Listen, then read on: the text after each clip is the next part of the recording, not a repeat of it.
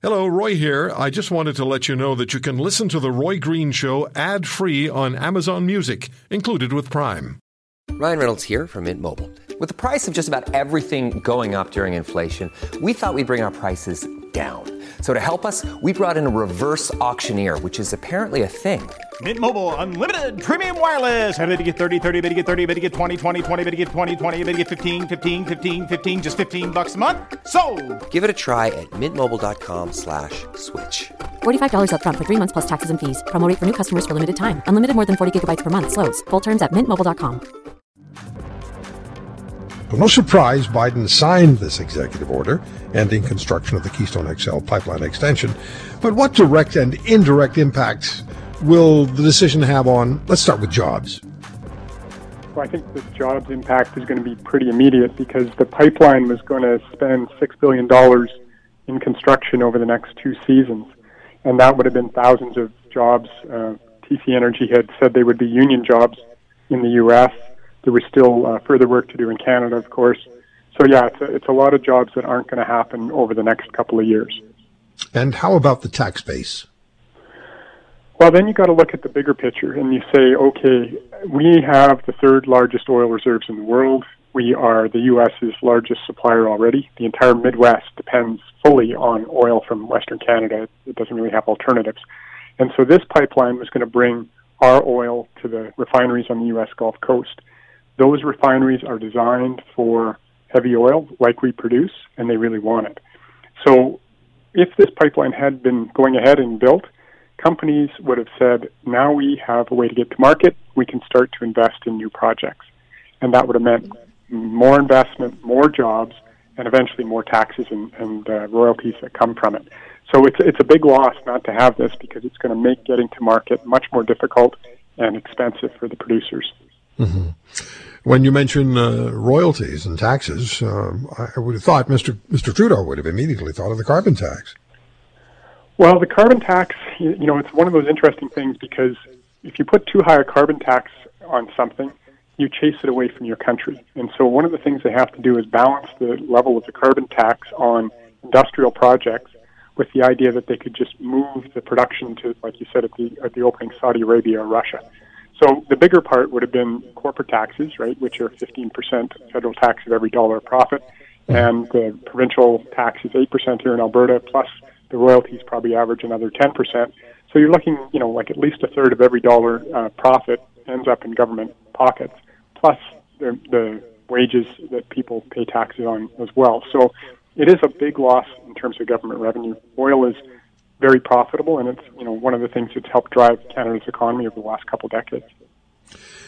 What about our economy, our national economy? Let's look at it regionally.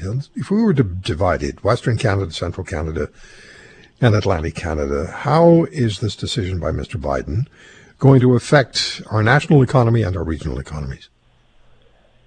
For Western Canada, one of the interesting things is we do have the Trans Mountain expansion under construction. So if that gets completed, that will give us our first real chance to have exports off the West Coast, 600,000 barrels a day of new capacity.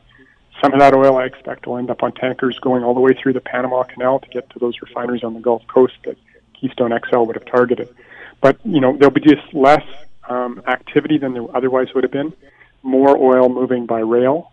We had 400,000 barrels moving a day moving by rail last January before COVID. We could easily see that number again over the next couple of years. And so, it'll be a different kind of economy than what we've expected and probably not as buoyant. Central Canada benefits a lot when Western Canada is investing. So just to give you some numbers, in 2014, the peak year, there was $80 billion invested in oil and gas in Western Canada. That dropped down after 2015, 16, 17 to around $40 billion a year. And then last year it was all the way down to $23 billion a year. So when we're investing big amounts of money, it means we're buying all kinds of services from across the country, and it's really good for Eastern Canada. But obviously that's not going to be nearly as good as it might have been. Mm-hmm. One thing that we should talk about in the time we have left is that TC Energy took the climate change issue very seriously as far as Keystone is concerned, did they not? They did. They said that they would move to full renewable energy by 2030, which I have never heard of any project in the oil sector doing that before. So they were going above and beyond. And I think the bigger story with the oil sands is there's continuous improvement that's happening. So more than a 20% decrease in greenhouse gas intensity over the last 10 or 12 years. There are projections, a study just came out last month that said we could achieve another 20% by 2030 and make oil sands oil very competitive on a greenhouse gas basis with any type of oil in the world. So it's one of these challenging things where there's perceptions, and the perceptions don't always match the reality. The producers have really been putting a lot of effort into improving greenhouse gas performance.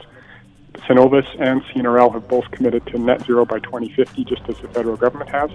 And so, there's a lot of change that's happened, a lot of things that have happened the right way that probably didn't get taken account of. If you want to hear more, subscribe to The Roy Green Show on Apple Podcasts, Google Podcasts, Spotify, Stitcher, or wherever you find your favorites. And if you like what you hear, leave us a review and tell a friend. I'm Roy Green. Have a great weekend.